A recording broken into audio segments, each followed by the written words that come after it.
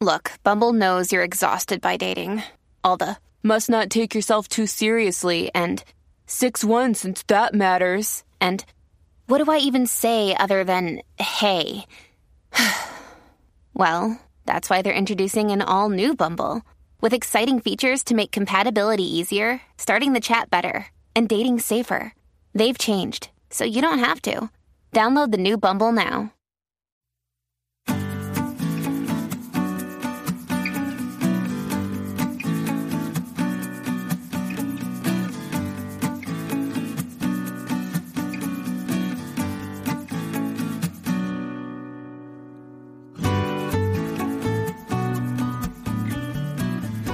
Hello, everyone, and thank you for joining me. I'm Tracy Harris, and this is At Home in My Head, the podcast that explores life in the cottage at Woodland Corners. Today's episode is part of a 7-part series titled Religious Self-Destruction that examines indoctrination using models borrowed from identity psychology. I'll be explaining what indoctrination means to me and why I consider it a distinctly unique process that should be differentiated from other life experiences. This series mirrors articles found at the At Home in My Head blog, each of which contains links to sources and citations used in this podcast. A link to the table of contents for the Religious Self-Destruction article series is also included in the description, along with links to support and resources for those who come out of indoctrination. And now for episode 3 of Religious Self-Destruction, Life Inside a Foreclosed Identity.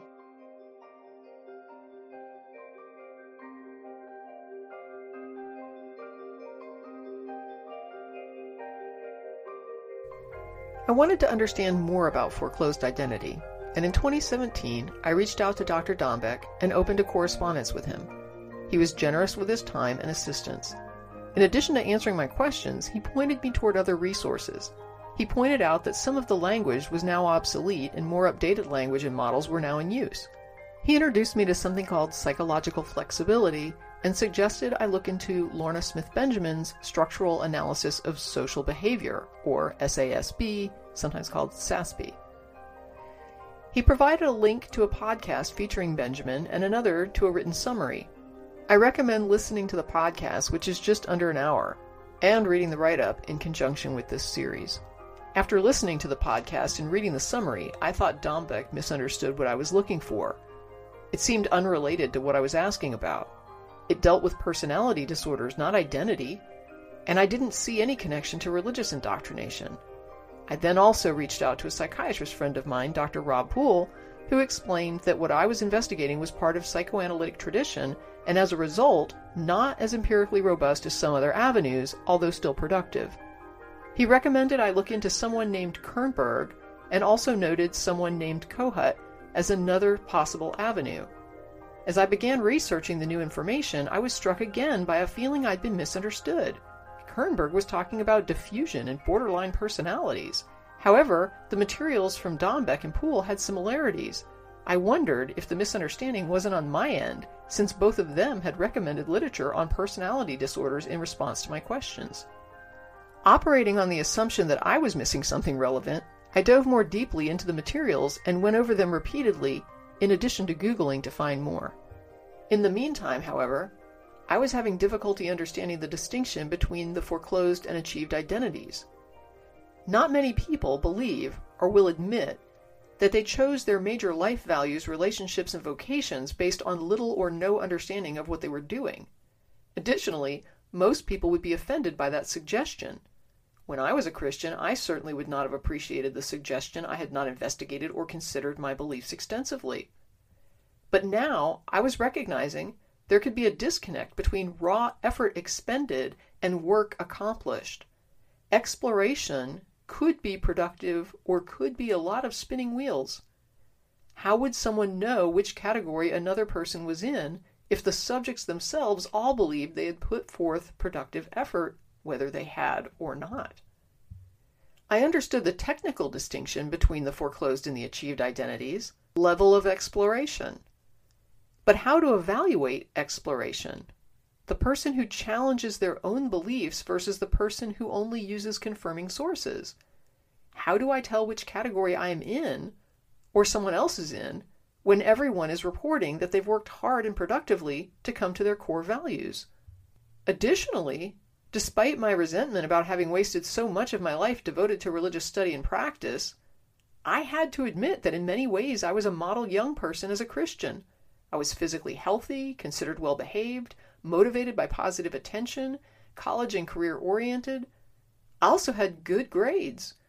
Nice friends, no addiction issues, no abusive partners. I was the kid other kids' parents loved. Was it that bad if I was in a foreclosed state? I reached out again to Dr. Dombeck to ask, and he allowed me permission to share his response as follows. I think you could sum it up by saying that a person with foreclosed identity would be forever in a state of internal dissonance, and so would experience at some level, whether noticed consciously or not, some internal conflict, stress, pain, and I think to be very shame-prone. We would expect them to deny this vigorously, of course, at least in public, but I'd bet money it would be there. Several things hit me upon reading the above quote. First, this was pretty much my life as a Christian. Like that patient, I was always chastising myself, for being human. I prayed constantly to be a better person, to be forgiven, to not be so willful as to pursue my own motives or goals, but to be subservient to the will of God, which was perfect. And I was lucky. I was the cishet white girl. I can only imagine the struggle compounded by someone dealing with homosexuality or transgender concerns, or even someone coping with marital abuse or sexual abuse, and the guilt associated with that in authoritarian religious models. If a person who is closely associated with the dominant social and cultural expectations experiences constant internal struggle, what is the impact on someone who isn't so lucky? Next, how is it I endured this day and night for years and years and never recognized it as a negative mental health outcome? Even after being outside of religion for many years and ultimately becoming satisfied with myself as a human being, I still could not look back and recognize that as detrimental. It wasn't until a few years ago, when Dombeck laid it out in those terms, that the light bulb went on and I realized how awful it sounded. As a Christian, I had actually seen this as a positive situation. But how? How could anyone live with ongoing and endless internal conflict and struggle, constantly suppressing who they are, and say they are happy and fulfilled and experiencing a positive existence? If you felt this way about your job or your marriage, for example, you'd know something was wrong. This was something I had to step away from and think about for many days. It was also at this point more of these inputs began falling into place, and part of that was due to something else Dombeck wrote to me, which was this. A modern successor to Rogers' work is acceptance and commitment therapy, ACT, which discusses psychological flexibility as the core construct underlying whether psychopathology will be present or not. A person with foreclosed identity would not exhibit such flexibility and instead would be quite rigidly clinging to their introjected beliefs. So it was here I began to pick up some new vocabulary and clues. Remember when the information that Dombeck and Poole tossed my way didn't seem connected? It was now beginning to connect. I began looking for information about psychological flexibility and found an article that promoted ACT. It said, psychological flexibility is currently measured by the Acceptance and Action Questionnaire, the AAQ-2. In a broad number of studies, scores on the AAQ indicating low psychological flexibility have been found to predict the following: higher anxiety, more depression, more overall pathology, poorer work performance, inability to learn, substance abuse, lower quality of life, depression, alexithymia, anxiety sensitivity, long-term disability, worry, in other words, almost everything. My takeaway from that quote was that it was an indicator of some problematic issues that can ruin people's lives. This explained the literature I'd been urged to consider regarding personality disorders. The message was clear. Foreclosed identity equals inflexibility equals problems. Another bit of information I came across was published in an article entitled Inflexible Parents, Inflexible Kids, a 6-year longitudinal study of parenting style and the development of psychological flexibility in adolescence. It was published in the Journal of Youth and Adolescence in 2012. It took a more glass-half-full attitude, associating increased flexibility with better mental health outcomes. Here's a quote from the article. There is increasing evidence that learning flexible, contextually appropriate regulatory strategies, known as psychological flexibility, contributes to healthy development. This state of psychological flexibility, lacking in people with foreclosed identities, is noted in other research as well. Identity in Childhood Adolescence is a paper that was published in 2001 in the International Encyclopedia of Social and Behavioral Sciences, and had this to say: foreclosed individuals are the least cognitively flexible of the statuses and the most highly endorsing of authoritarian values, suggesting a relatively unmodified ego ideal. They employ conventional reasoning about moral issues and either acquiesce superficially to or stubbornly resist positions discrepant from their own. This quote was in line with what I'd found elsewhere. It was talking about the inability of foreclosed identities to consider challenges. The trick wasn't so much to get someone to believe something false, but to somehow get them to remain in that belief by avoiding challenges and only exploring confirming sources. And yet information is all around us, challenging us daily. How could I or anyone study Christian beliefs for years and completely avoid learning, for example, about the historic origins of the Bible?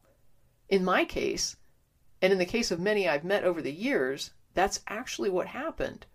But how? As I read, I kept seeing myself when I was a Christian. In the past, trying to find information on indoctrination, nothing resonated. But now all of it did. The more I read, the more I saw myself in these descriptions, and after giving this talk a few times, I know others do as well.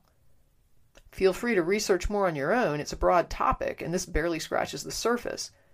But the next question was, what is psychological flexibility? What does it look like? We're going to tackle that in part 4. But before doing that, I'd like to tag on some bonus material, a word about alexithymia. Alexithymia was one of the mental health outcomes listed earlier that is associated with foreclosure. When I gave this talk the last time, I devoted a moment to explaining this particular label to the audience. I was surprised that at least half the people who stopped to talk to me after the presentation were coming up to tell me they related to this label and had spent their lives thinking there was something wrong with them. Some of them concerned they were sociopaths. They seemed relieved to learn the word, and also that what they've been coping with could be managed and understood. Just as I had been unable to understand my indoctrination experience, they'd spent their lives knowing they were different and thinking they were alone. Alexithymia is a term for people who have trouble processing and understanding their own emotions. They may have emotional experiences, but they aren't the common variety the rest of us relate to. Or they may be emotionally void and have to relate to others in a more practical way. So they may cry and not understand it's associated with sadness. Or they may experience a mix of confusing and complex strong emotions and not be able to understand what they're experiencing or why. They may confuse emotions that have similar physical responses like fear and excitement. If you've spent your life doubting that you're having the same experience as others when it comes to emotions, you might want to Google this label and do some research. There are some casual online diagnostic tests you could take. It might help you to understand yourself better and also help you help others to understand you. Sometimes non-alexithymic people misinterpret the emotional distance as not caring and feel unloved. And while they may not be getting love from an alexithymic partner, it doesn't mean they aren't valued. It's a bit like being upset your partner can't hug you if they have no arms.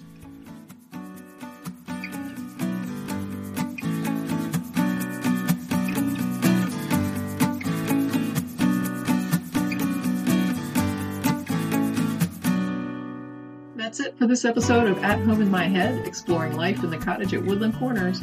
Thanks for listening, and don't forget to check out the information and support links in the description. As always, stay safe, be well, and never stop exploring.